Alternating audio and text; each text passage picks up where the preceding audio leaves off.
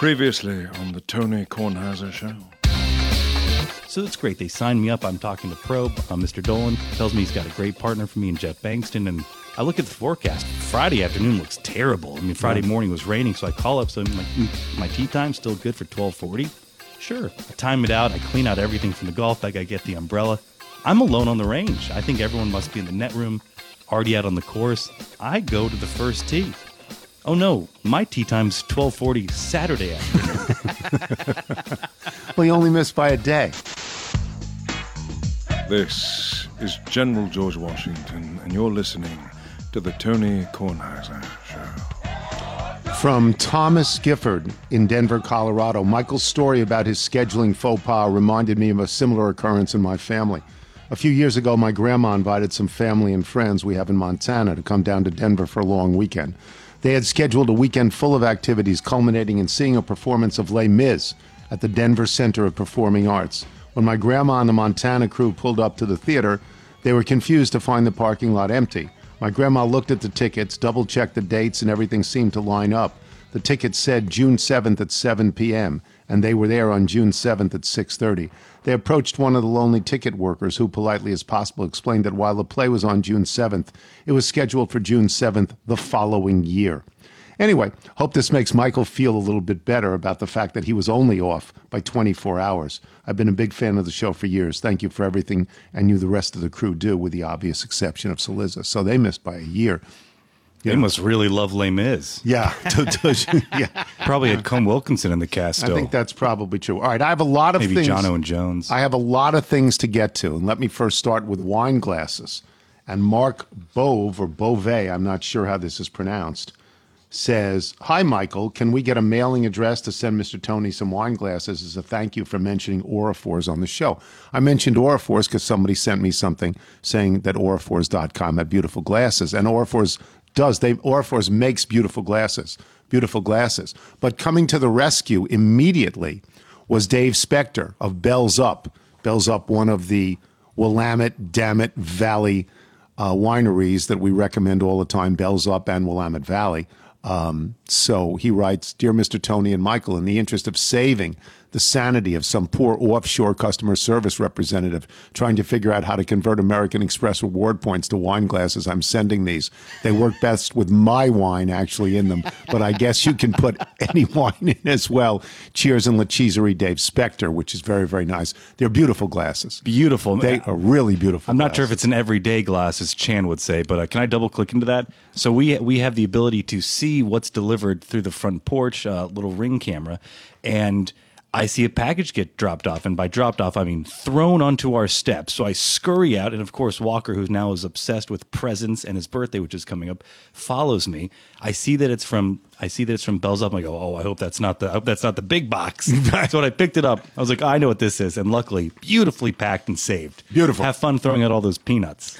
Yeah, there's a million peanuts that came in the box from Dave Spector.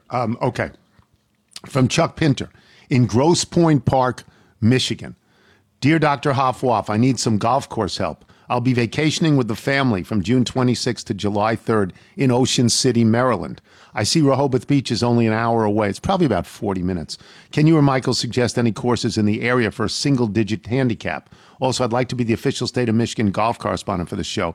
I've played over 250 courses in Michigan alone, have played with the great Ed Butt, and would be happy to host you and Michael at my club if you ever come to northern Michigan."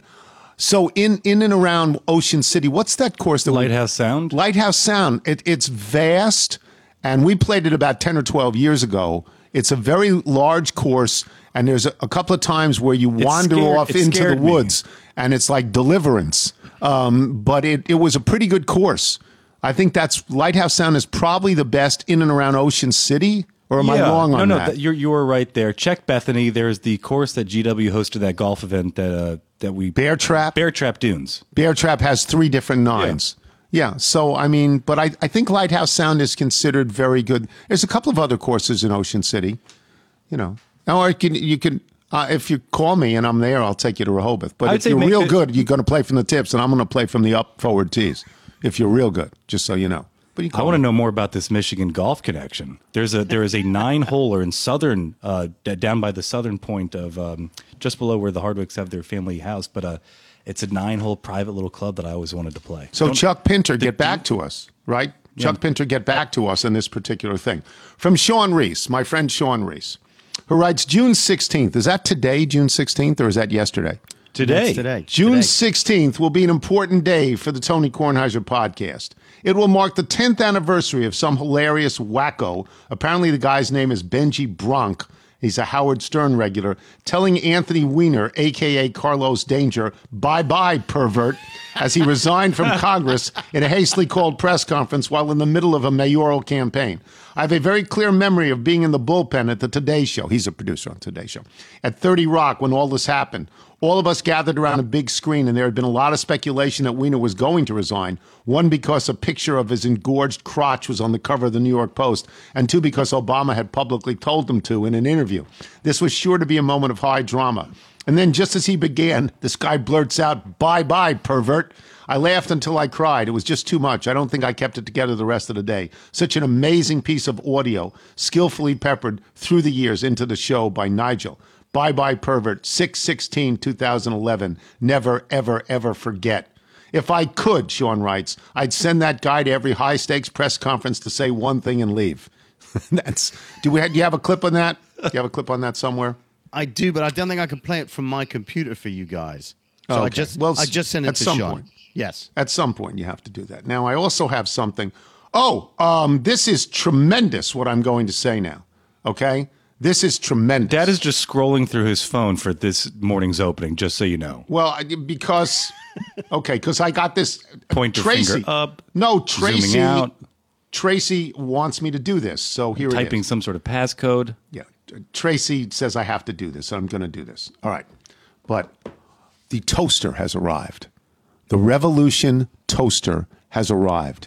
It's sleek. It's beautiful. I have not used it yet. I have not. This comes from Bruce Levinson, who I think owns the company that sells these toasters. And the toaster is great, I'm told. The best toaster ever. Now, to me, a toaster is a toaster, but I'm willing to be surprised. Have you tried? It's plugged in. No, it's plugged in. No, I haven't tried it. Has an analog clock face. Friday, we're going to try it, and we're going to report on it. Friday. In Friday's show. Nope. This is to get you to listen to Friday's show. Oh, that's a tease. That's a great tease. tease. Is Okay. it? Now you are very much toaster oven, right? I a took full the 4 to toaster. 5 minute- I took the toaster oven offline and put the toaster online because we don't have room for both. My toaster oven, 4 minutes and 30 seconds for toast. A little bit 4:30. butter right before it ends. Nah, I don't have to. But I'm going to toast a bagel on Friday, a Bethesda bagel Cut on side Friday. inside or out. Inside. It tells you specifically inside. And it's 2 slots, and the inside of the bagels must face each other. It's Now the real it's test. revolution. The real test would be if you threw in one of those free butcher box steaks. I'm not going to do that. Salt, pepper. No, it's a toaster. It's not a toaster oven. It's a toaster. It's a limited capacity of very highly technical toaster. It does one thing. It toasts. What if we put it on its side and then you're getting that heat from both angles? Oh, no. We're just going to try it out in the regular fashion and see if it's worth it. From Steve Sturiali or Steve Sturiale, I'm not sure, in Arbutus, Maryland, which is up near Baltimore. My club, Rolling Road, was selected to host the 100th Maryland Amateur Golf Tournament. We also hosted the first Maryland Am. You've played in the Maryland Am, Michael. While the course is not very long, it is challenging mainly because of the greens. I got the chance to watch some very good golf over the weekend. I miss seeing you play, Michael. Because of the rain delay, the finals are being held, and they were held on the 14th, which was Monday, the 14th. The 2 finalists are from Columbia, Billy Peel and Brad Whitaker. I'm sure if Mr. Tony tees it up with these 2, he's getting plenty of dots. I'm getting over 35 from Billy. Oh, they won't play with you. It's crazy to play with me because Yeah. I start 150 yards in front of them and I end up 200 yards behind them. So I'd love hosting Michael and Tony if you want to come up and play sometime. You'd like to play Rolling Road. Yeah, it was great. We followed the action, and they had a lot of members from Rolling Road playing in this as well. And when you describe that course, it sounds exactly like Columbia, just Yes. farther up the road. And just in terms of these generational shifts, it's great to see this next generation making the step, getting into the finals, not just qualifying for match play, and then actually winning and beating Billy, because Billy was the two-time defending champ. Oh, so Brad Whitaker won the tournament. And he's a kid. He's in college. Well, he's in college. He plays at Georgetown, I believe. Okay. Have you played with him ever? I'm not sure if I've played with him in years, but I've been out with him. Yeah. Okay. Oh, okay. Good. So this is from Tracy. I can't reach Michael or Nigel to email, and you can't use a computer, so this is the hard way. On Thursday, June 17th, is that today? We've already established that today's the 16th. Okay, so on Thursday, June 17th, a virtual celebration for the National Building Museum Honor Award to global design firm Skidmore, Owings, and Merrill, SOM, for climate action, hosted by Tony Kornheiser. This is the thing that I did. I read my parts. I went to the National Building Museum put on a suit for my friend Brent Glass. I put on a suit and shoes. I dressed like an adult for the first time shoes? in 16 months. Lace-up shoes, hard shoes, a suit, a tie, everything. The suit was too big for me in all areas, but I put it on. Maybe the shoes are what hurt your Keynote speakers are Cory Booker, a senator from New Jersey, Los Angeles Mayor Eric Garcetti, Ed Markey, senator from Massachusetts, and Carlyle Group co-founder David Rubenstein, who's one of the most charitable, philanthropic people in the world. Thursday night only, tomorrow night. The event is free to your podcast listeners. So if you want to watch this, it is a fundraiser for the National Building Museum, a very worthy cause. I'm not going to tell you how to spend your money. I don't do that. I don't tell you to spend money or how to spend money. But it is, indeed, a fundraiser for the National Building Museum, and it was filmed in the National Building Museum. You can go to NBM, National Building Museum Virtual, nbmvirtual.org, to register, to watch this thing. You can use the code SPONSORGA, cap G, cap A. Sponsor, cap G, cap A. Sponsor GA. After the 17th, the program is $60. This is free, so you can watch it for free. And I would encourage you to go visit the museum, the National Building Museum, which is down near Judiciary Square in Washington, D.C. It's lovely. It's huge. It's made all of brick. The brick is painted on the inside. It's been around for over 100 years. It's enormous. You can park an airplane in it. It's really big. It's open Friday to Sunday, 11 a.m. to 4 p.m. There's a museum shop website. It's got fantastic original stuff. It's a very cool building, and you can check that out on www.nbm.org, www.nbm.org. So, and I won't read the rest of it because Tracy then goes off on people. Just gets nuts. But she says, tell your listeners to enter the code SPONSORGA in the box that says Sponsor General Access. So that's the code. It's a free invitation. Anyway, you should all do that. I think I've covered everything, and now I'm going to get out of here and get to the commercial parts of our show. I thought you already got to the commercial parts. No, is Steve Sands next, or is Pat Forty next? Pat Forty is next. Pat Forty is going to talk about watching his daughter try to qualify for the Olympics. It's a hard thing to do. When we return, I am Tony Kornheiser. This is the Tony Kornheiser Show. This is the Policy Genius ad. Summer begins, they write it well. Summer begins this month, and you know what that means. It's time to save on life insurance. That way you'll have a bigger budget for summer things like pool floats and hard seltzers. In fact, summer starts on the 20th or the 21st in a few days. Between Father's Day, Flag Day, and National Yo-Yo Day, the month of June has a lot going on. Thankfully, Policy Genius makes it easy to cross life insurance off your list so you can get back to yo-yoing. Policy Genius makes it easy to compare quotes from over a dozen top insurers all in one place. You can save 50% or more on life. That's a lot on life insurance by comparing quotes with Policy Genius. You could save $1,300 or more per year on life insurance by using Policy Genius to compare policies.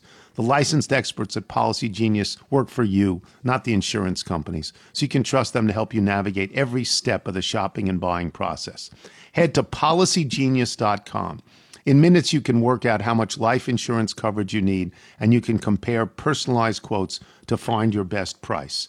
When you're ready to apply, the Policy Genius team will handle the paperwork and scheduling for free. Policy Genius never sells your information to other companies. Head to PolicyGenius.com to get started right now. Policy Genius, when it comes to insurance, it's nice to get it right. You're listening to The Tony Kornheiser Show. The Tony Kornheiser Show. This is a very long email from our friend Michael Granberry, arts and feature writer at the Dallas Morning News. Guys, I bring you music this morning from an unexpected source, a man who has led a dual life, as it were. Tim Flannery spent 11 years as a player with the San Diego Padres, including as having played a memorable role in the team's comeback in the 1984 playoffs against Chicago Cubs, whom the Padres defeated in the best-of-5 series after being down 0-2. So yes, Tim played a role in my all-time favorite Tony Kornheiser story. Tim and his teammates helped ruin the series for noted Cubs closer Lee Smith. Who can forget Deject This? Tim then spent 18 years as a coach with the Padres and the San Francisco Giants. As the team's third base coach, he helped lead the Giants to World Series titles in 2010, 2012, and 2014, which is why the title of one of his 13 record albums, yes, record albums, is Three Ring Circus, complete with a cover photograph of his 3 World Series rings. Tim is also a philanthropist. After a Giants fan was nearly beaten to death by Dodger fans outside Dodger Stadium in 2011, Tim played a series of benefit shows that helped raise money for the man's family, and has used his music to aid anti-bullying and anti-violence programs across the country. I'll get to more of Tim's story in a little bit. His band is Tim Flannery and the Lunatic Fringe, and this is called Compass, and this plays in Pat 40. And Pat 40 is in a situation that dads understand, although Pat's is a little bit more high stakes than most of us. All of us go to watch our kids play in one form or another. All of us are always nervous when our kids play. It's usually a little league game or maybe a high school game or maybe even a college game. But it's rarely on the high stakes of making the Olympic team. And Pat's daughter, Brooke, is trying out for the Olympics in swimming, which is on NBC every night. Every night it's on. You're there, I assume, in Omaha, covering it for Sports Illustrated. I'll ask you the dad questions first. What's it like, Dad? It is unlike anything I've really ever experienced. It's just an incredible thrill. It's, just immense pride and this kind of surreal feeling that your kid is there on that stage, and then also sometimes crippling nerves. And it has been a lot of fun. We've had a lot of family here watching. It's been weird kind of bopping back and forth between different sides of the pool, Tony. Like, I'm on the reporter side when she's not swimming, and when she is swimming, I'm on the parent side and go sit and scream my brains out. But it's, they were taping this, I think it's Wednesday morning. I don't even know what day it is for sure. But yeah, Wednesday morning. So Wednesday night she'll swim for a spot. If she's in the top 4, an automatic spot in the Olympics as a relay swimmer. If she's top 6, she's probably would make it in the 200 freestyle. So we're going to wait and see. Okay. So I've written stories about this, my inability to sit still watching my children play anything. I walked around. I tried to hide. My daughter said, "Get out of here. Just get out of here. Stop watching me," when she played softball. I rarely watched my son play golf. When I did, I was just really nervous. I watched him play in the Little League, in the qualifying things for the Little League World Series. It gave me great pride, but I, along with a few other fathers, most of the fathers could sit in the stands, but some of us were, down the right field line because we had to be moving all the time, and we didn't know what to say. We didn't know what to do. Do you have any of that? Well, yes and no. I've always said this. One of the great things about swimming is, if you're yelling, they can't hear you. Their heads are in the water. Right. It's a lot harder to make them nervous by projecting your nerves onto them. But I can relatively sit still, but it's funny. My sister-in-law, who's here from Minnesota, was making fun of me because my leg just bounces that nervous kind of energy, like uncontrollably. And then once the race starts, I pretty much have to stand up. And usually, most meets, I have to have a pen and a heat sheet, and I can write down splits, and that gives me something to do. Like you said, where you feel like you have to be doing something. Yeah. For this meet, the times just don't matter. It's all place. Are you in the top 2 and for sure going to the Olympics, or in this case for a relay, are you in the top 4 or not? Are you beating the people next to you or not? So I'm not writing down anything. it's just a totally different experience. But it's, as you said, I mean, it's the same nerves that I had when they were swimming in the Summer League championships and when they were, at a little neighborhood pool. Same nerves you have watching your kids play. So I think everybody can relate to that. Do you stay away from her? Do you give her a pep talk? Do you stay away? What is your relationship with your daughter? And I'm not talking about, you as a sports writer, as a dad, at what point do you get out of her way? Oh, we're way the hell out of her way because she wants it that way. I mean, She pretty well, will dictate those terms. And, over the years we've been at this long enough. She's first of all, she's way too far advanced and done this too much to need a pep talk from us or any advice or anything like that. And she, generally speaking, will read her. If she wants to talk about it, we'll talk about it. If she doesn't, we will talk about, what she had for dinner. And so, these events too, they're relatively locked down most of the time. So we don't see her a lot, except like last night, which was incredibly exciting. She, texted us and said, "Hey, can I see you guys right outside the arena?" I'm like, heck yeah. So we came out there and hugged her and walked across the street to her hotel and actually sat with her while she ate her dinner and talked some then, although that was, 8% talking about swimming and 92% talking about other things. So no, that part of it's interesting. I mean, she's 22 years old now, and she thankfully doesn't need advice or wisdom from us because I have none. Yeah. No, I understand that. Go over what she needs to do again, and then tell us what you think the odds are she'll be able to do it. Okay. So she's one of 8 finalists tonight for the 200 freestyle. She is seeded 5th, so I think she's going to be in lane 2 or 6 tonight.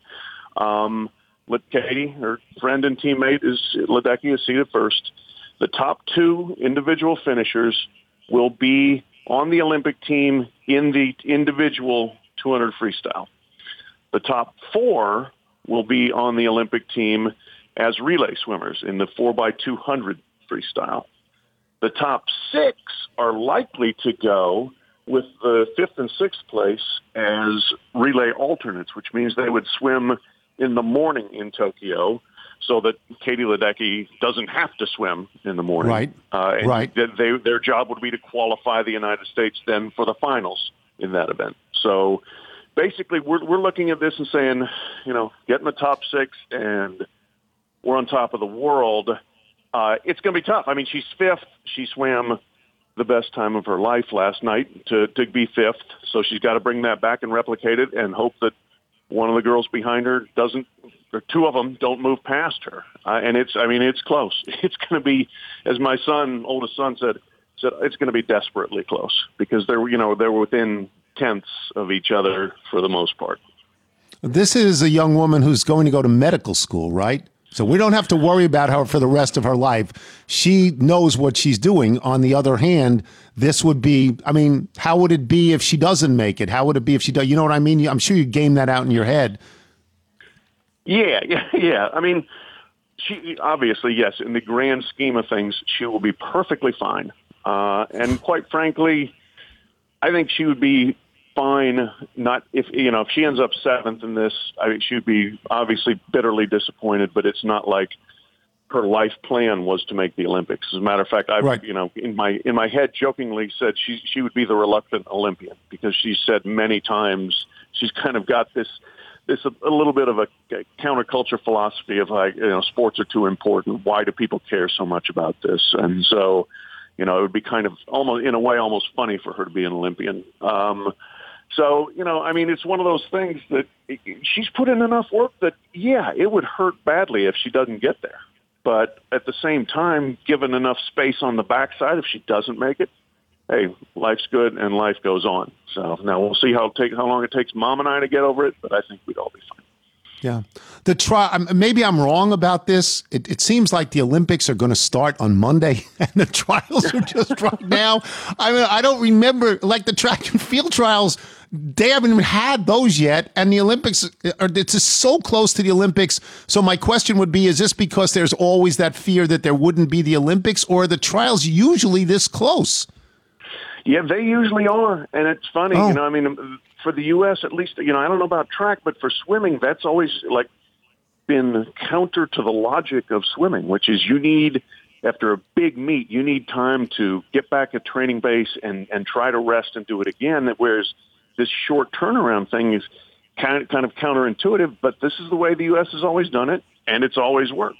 And, whether that's just due to incredible talent or, just an ability to make the quick turnaround happen from a coaching standpoint, it's the way America operates, and the results have been pretty good. So I take it then that the Olympics are not in doubt now. There's going to be an Olympics, right? Or is that still in the air?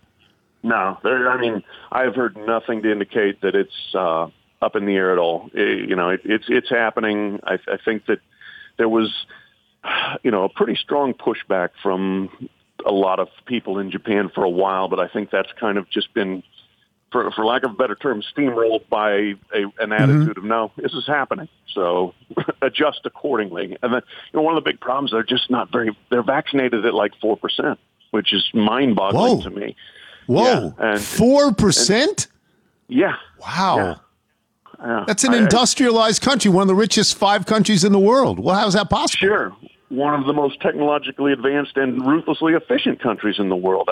The answer that I've seen in reading things is, A, they're not a huge vaccine sort of country to begin with, and B, that they don't especially trust foreign vaccines. So I don't think they ever saw the vaccine the way the United States does of this is going to, take care of things. I think that was never really kind of part of their plan, which quite frankly doesn't make sense to me, but that's where we are. I'll ask you to put on your Sports Illustrated hat and reporter hat for a little while. How does Katie Ledecky look? She's, because all of these people have missed a lot of time all around the world. They've missed a lot of time. They haven't been able to train the way they normally train because of the pandemic. Does she look like the dominant swimmer that she once was? She doesn't look like she did in 2016. No. And, frankly, there's a young Australian woman who's putting up faster times than she is in her shorter events, in the 200 freestyle and the 400 freestyle. So Katie's going to be up against it there. I still think in the 800 and the 1500 she will be untouchable, and she'll be, a key relay swimmer as well. I was out in Palo Alto and interviewed her, and that's another one. It's kind of hard to interview, because I know her personally and the family, and, we're talking to the mom last night and everything, Mary Jen, but her mindset is great. She's absolutely, it's not like she hasn't suffered for lack of training to the point, I don't think, where she has any confidence crisis or anything like that. I think, if anything, she was just so otherworldly good in 2016 that was probably her ultimate athletic peak. Everybody has it, and you may never be that good again. Michael Phelps in 2008 was better than Michael Phelps in 2012 or 16. Doesn't mean Michael Phelps wasn't still great. So, if we're going to be sitting there saying, what's wrong with Katie because she didn't win 5 gold medals or because she didn't break world records, I think that would kind of be a little bit unfair to her. She's just a little bit older woman and has gone a little bit further than when she was at her absolute unstoppable best. And are we plagued by Ryan Lochte again, or are we not? No, I think by the time this is all said and done, Ryan Lochte will be not part of the Olympic team. I don't see that happening. It's somewhat impressive that he's here at 36 and swimming relatively well, but he can't compete at this level. It's sort of why I think Dara Torres is one of the greatest athletes of all time, because for how long she was actually a great swimmer, like into her 40s, right, Dara Torres?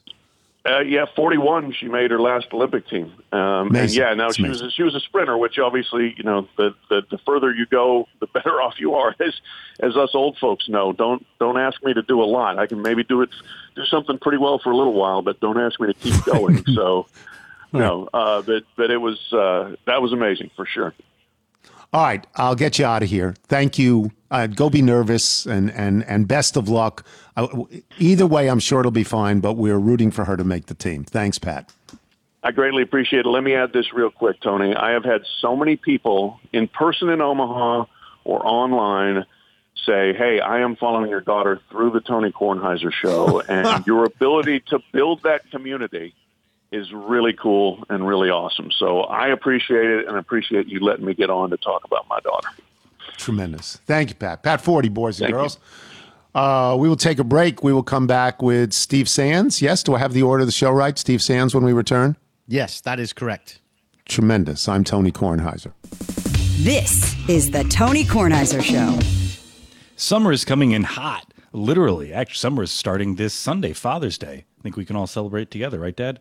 Yes, except that I made it tea time to play golf, and I completely forgot it was Father's Day. And Michael said, oh, so you're going to play golf with Bud Giblin on Father's Day? And I went, well, at least we have Saturday. But with I'm playing with Grilly. Oh, no. With MeUndies breathable and soft to sec fabrics, you could soak up the sun and feel cool for the summer. With a mix of classic colors and adventurous prints, perfect for summer, express yourself in your own unique way.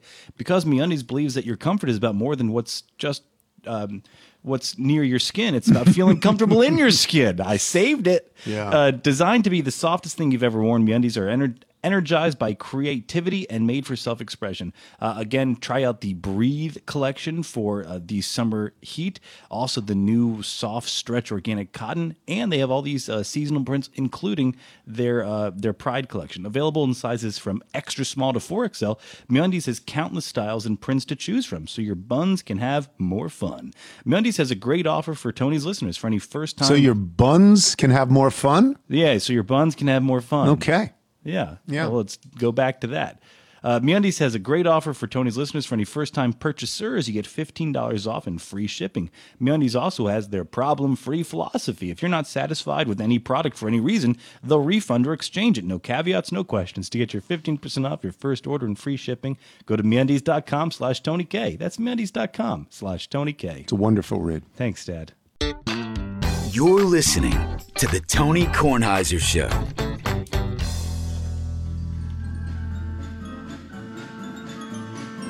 Once again, this is Tim Flannery and his bluegrass band, the Lunatic Fringe. Tim recently played 2 songs at a tribute show in memory of Jerry Jeff Walker in Lukenbach, Texas, where the headliners included Emmylou Harris and Jimmy Buffett. And he has given his permission in the email below to have you play 2 of his songs, both from the album Three Ring Circus. I also want to commend Tim, Michael Granberry writes, for having been so kind to our mutual friend, the late, great Bobby Greiser, a photographer. I hope I pronounced that right, Greiser, not Greaser, I don't know. A photographer of the Los Angeles Times. In Bobby's final months, Tim was often at his bedside, and he played at Bobby's funeral.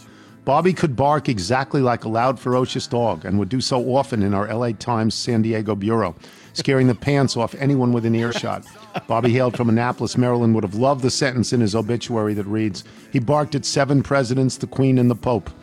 Kudos to Tim Flannery for including Bobby's voice and bark in the intro to his song Road to Recovery. And now Tim has given you permission to play Compass and Three Ring Circus. Three Ring Circus is the song that's playing now. Michael, if people like Tim Flannery want to send us their original music, how do they do it? Send us your music by emailing it to jingles@TonyKornheiserShow.com. Steve Sands joins us now. He's getting up very, very early in California, in San Diego, where the U.S. Open will start tomorrow. And there are 2 questions that are worth asking. One, we'll start with the DeChambeau Koepka question, and then we'll go to Phil Mickelson, because those are the questions on the top of everybody's mind. The USGA did not pair DeChambeau and Koepka for the first 2 rounds. They don't like each other. I think it's fair to say. It's possible that Koepka actually hates DeChambeau. Brad Faxon said the USGA tried to do that. That has been denied. What do you know about this, and what are your overall thoughts about it? Yeah, I thought that the rumor that they were asked what they wanted to do was a little bit strange. I cannot imagine the USGA going to one of them or both of them. Both of them, by the way, Tony, U.S. Open champions. I cannot imagine them going to them and asking their opinion. So, forget that part of it. I don't think that part of it's true. I would have put them in the same group because I thought it would have been really cool to get that kind of attention, not just from Golf Channel and NBC and people in the golf space, but PTI, ESPN, SportsCenter, the Today Show, that kind of stuff would have really talked about it. So I thought it would have been cool, but they took the safe route, a very golf-like route to take, and not have that type of hysteria around here. But I thought it would have been pretty cool to have them together, don't you? I am of two minds of this, and I will explain this because we talked about it yesterday on PTI. Wilbon hates DeChambeau. I say that in this particular case, DeChambeau is the aggrieved party and Koepka is the antagonist. I said I would love to have seen it, but it's not the WWE. It's not Don King. And I didn't think this. My point was I didn't think it was fair to DeChambeau as defending champion to have to go out there and try and defend the championship and be a monkey in a media circus. So I thought it was unfair from that regard, even though I would like to have seen it. What do you feel about that? I thought you were the one who always told me, A, the answer to all your questions is money, and B, it's a TV show, Jerry.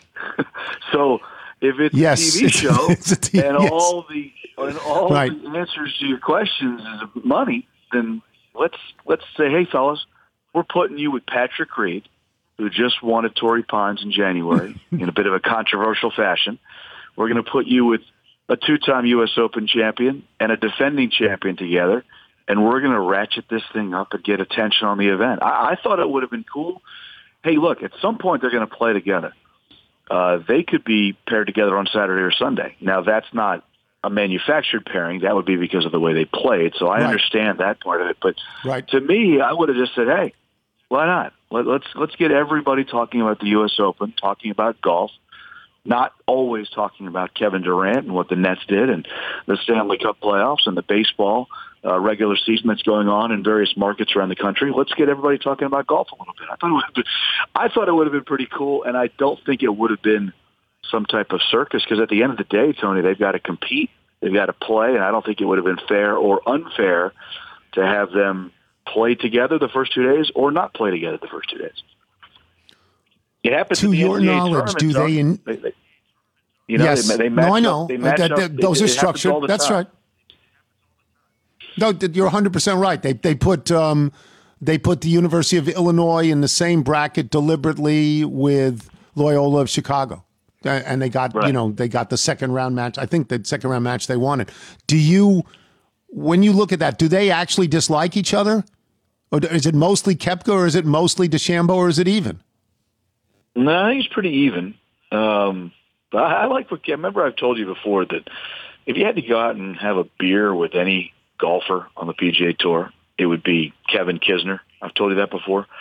Kevin Kisner summed it up last week. Hey, let's lose the social media fellas and just duke it out. Forget the verbiage and the written word and social media and all that. Go get in each other's faces a little bit if you're going to have that little tete-a-tete back and forth. Forget social media, man.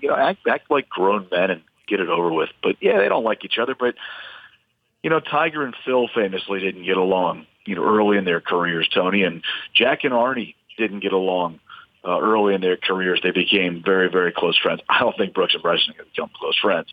But there's nothing wrong with not liking someone who you either, A, compete against, or B, who you work with. I mean, not everybody's going to get along, but the social media stuff seems a little bit like more of the wussification of America through social media and all that kind of stuff. Just enough with the social media, guys. Grow up.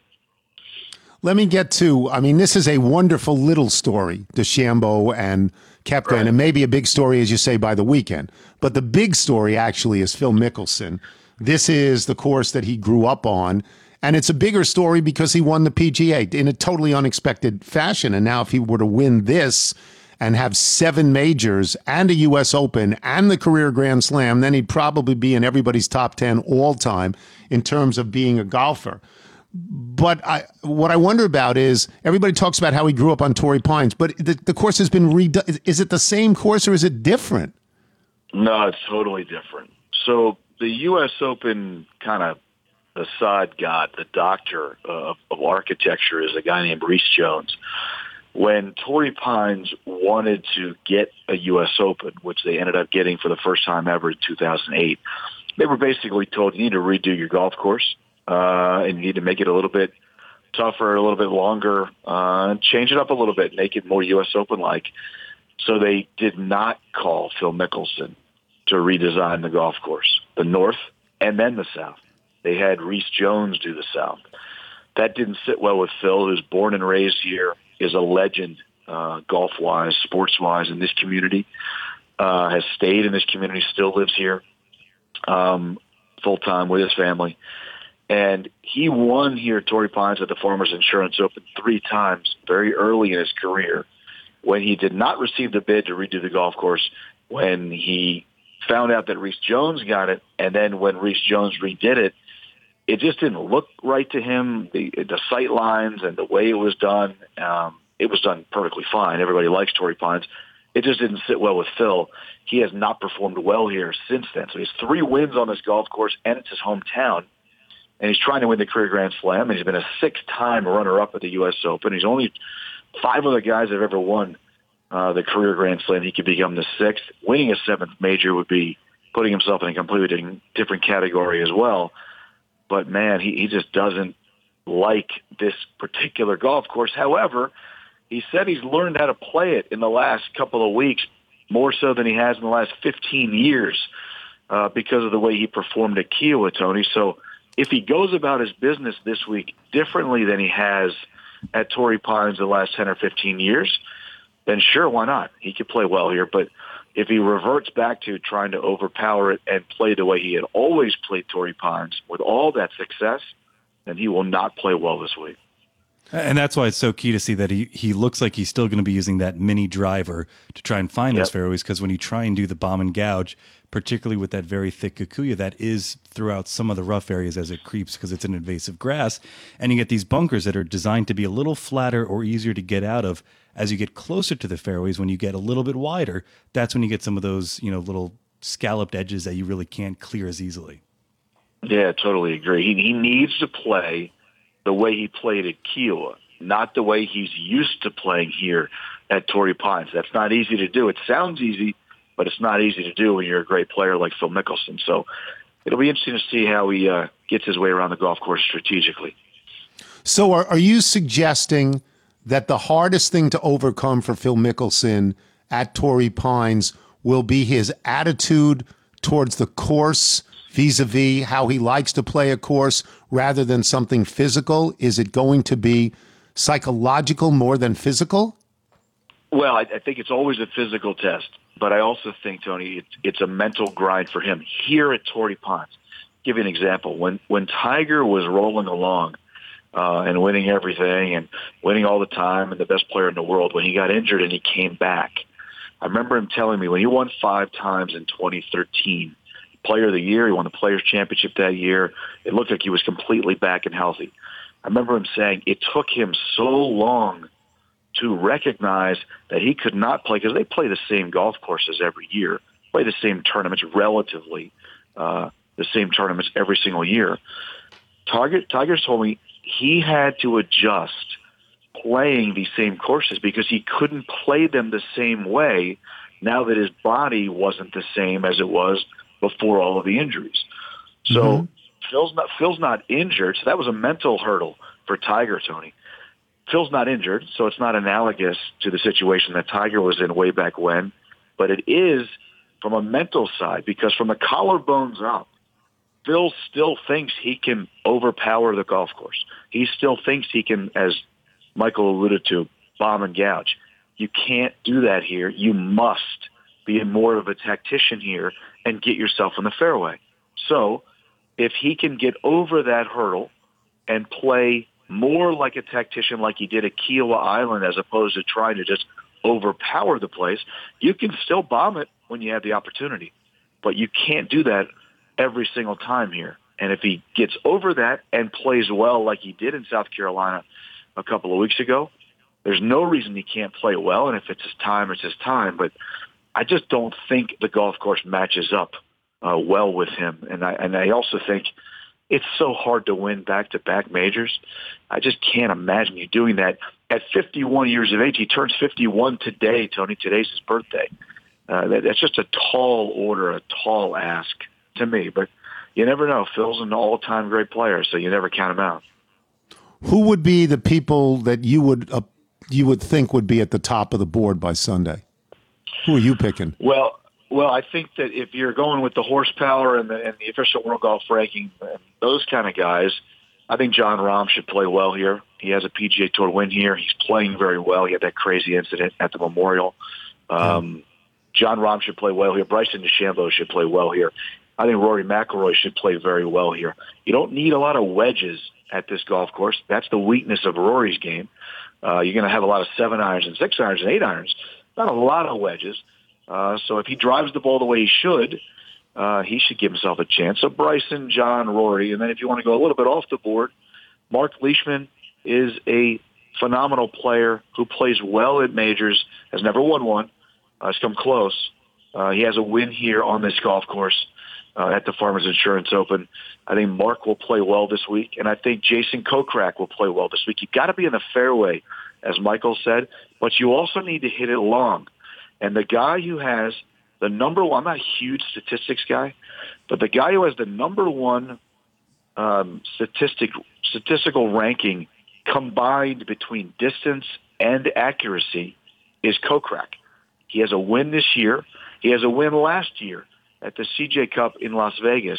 So he has 2 wins in the last year. Those were his first 2 wins ever on the PGA Tour. And he has the best combined stat number of distance and accuracy, and that's something that's going to be vital here this week at Torrey Pines. So if you're going to go way off the board, I'd go Kokrak.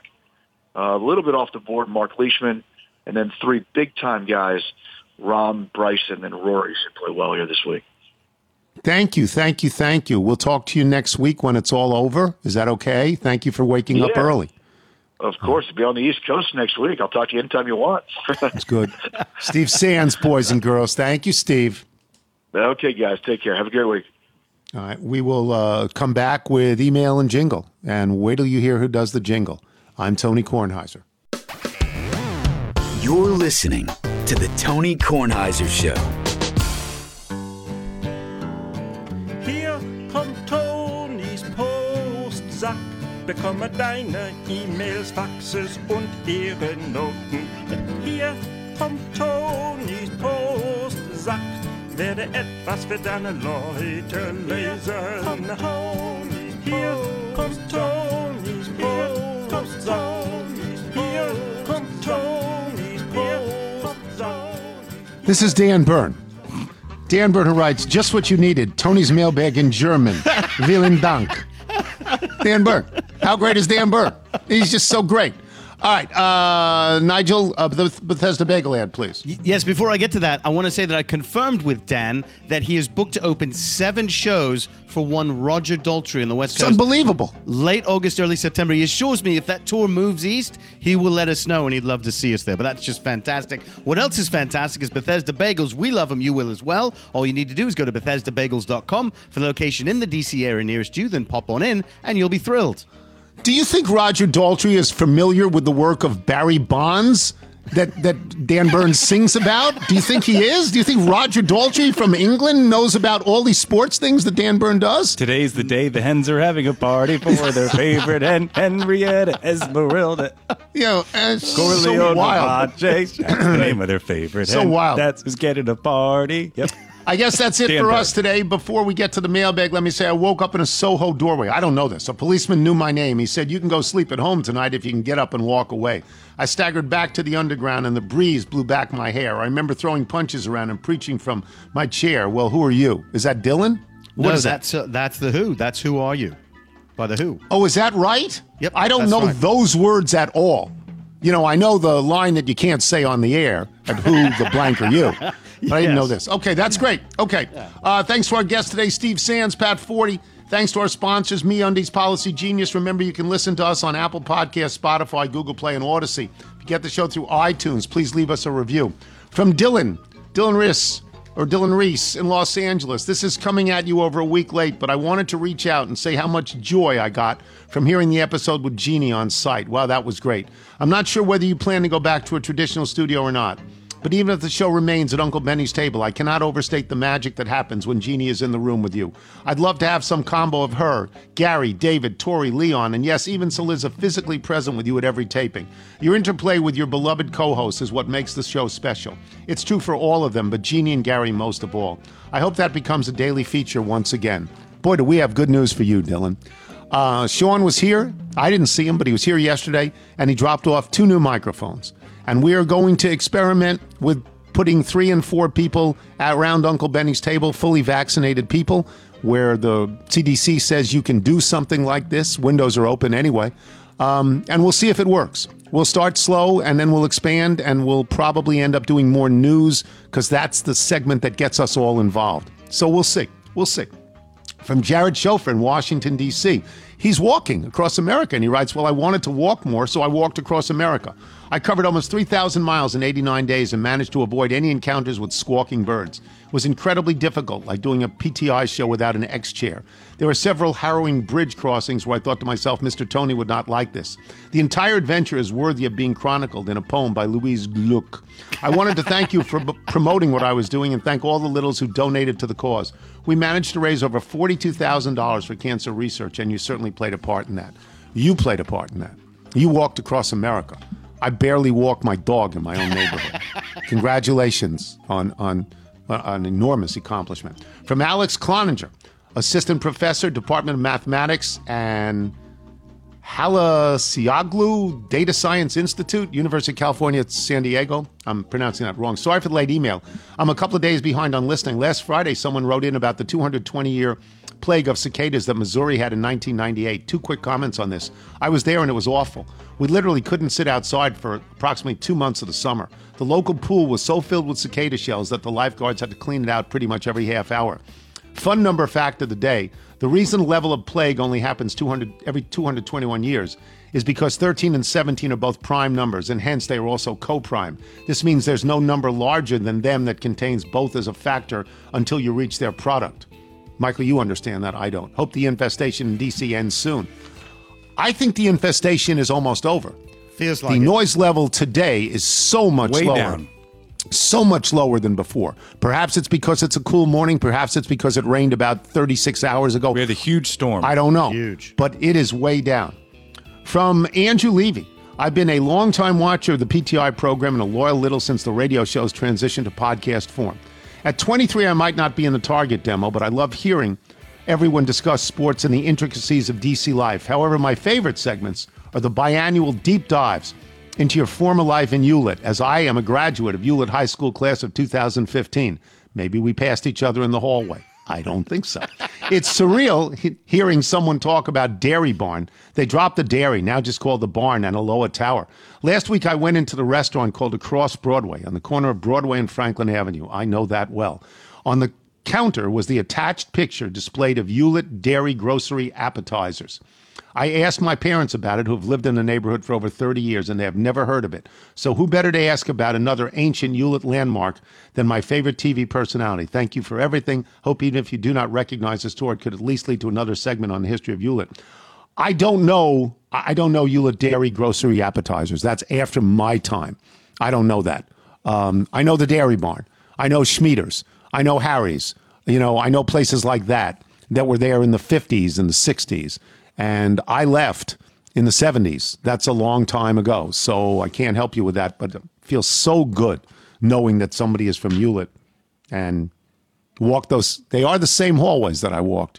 People are wearing different clothing, but they are the same hallways. Yeah. If you and Smilo. Yeah, me and Jim Smilo, the driver's ed teacher. Yeah. Tina, you got any more of those cigarettes? Marlboro Greens? If you're out on your bike tonight, everyone, as always, do wear white. So today I'm announcing my resignation from Congress. Yeah! White pervert! There you go. There you go.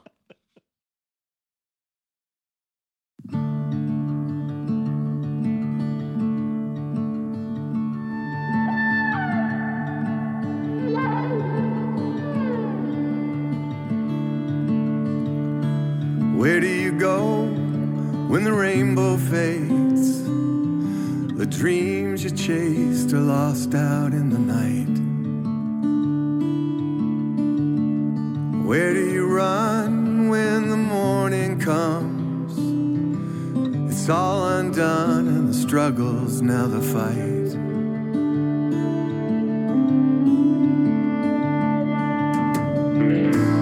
When you've climbed the highest mountain, when you've rode the biggest wave, where do you go to just surrender from being the prisoner, from being the slave?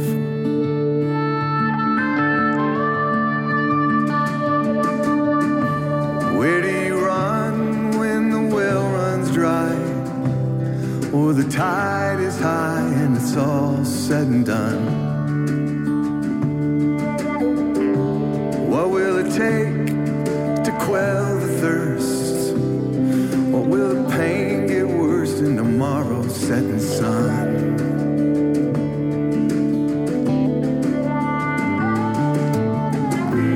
When it's dark out on the highway, or when you're broken from the road, will the compass that you carry get you lost or lead you home?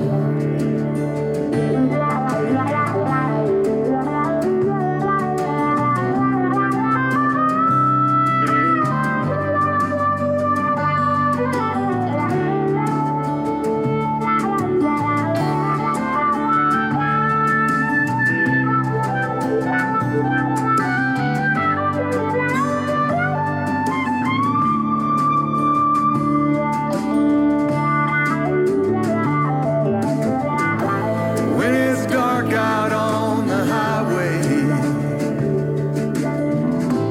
when you're broken from the road, will the compass that you carry get you lost or lead you home?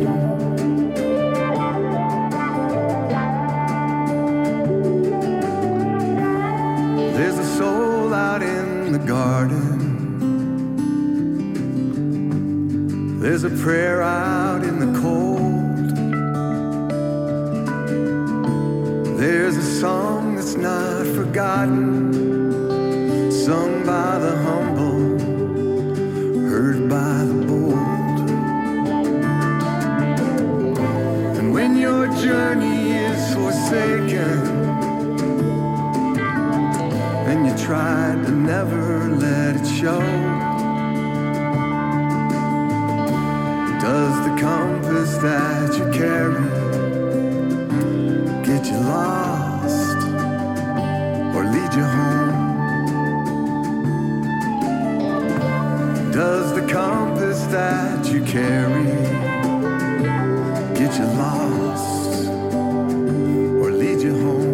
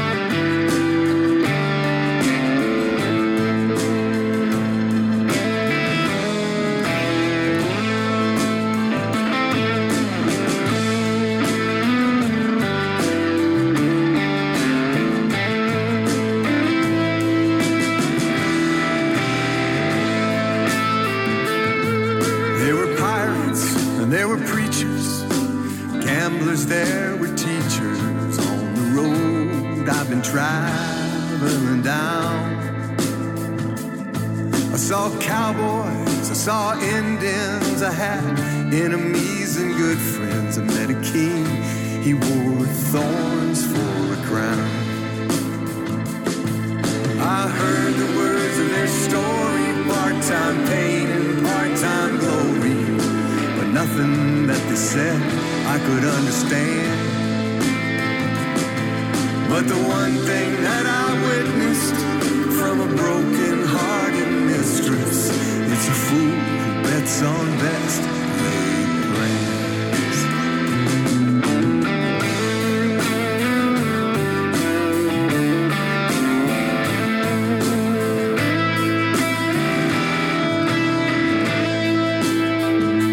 And I felt anger, rage, and violence lose itself in silence. In the breath of God, you'll never be betrayed. I was drunk up on the mountain, drinking from the fountain that flows from amazing grace. And I stumbled with the chalice when my love grew cold and callous, darkened by my journey and my plight. And in the shadows I was smitten by a story that's been written long ago, and its love still burns like a light. Hey, hey, hey.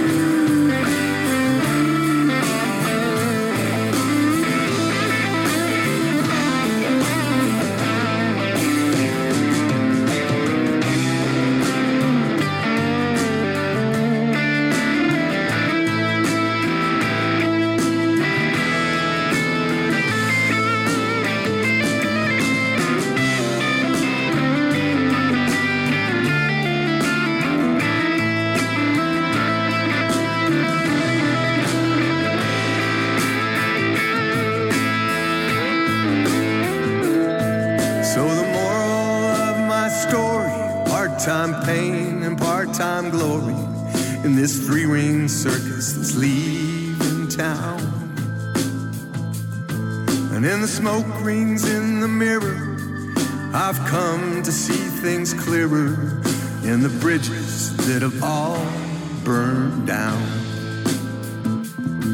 Well, there were pirates and there were preachers, gamblers, there were teachers. I saw it all through the tears of a clown.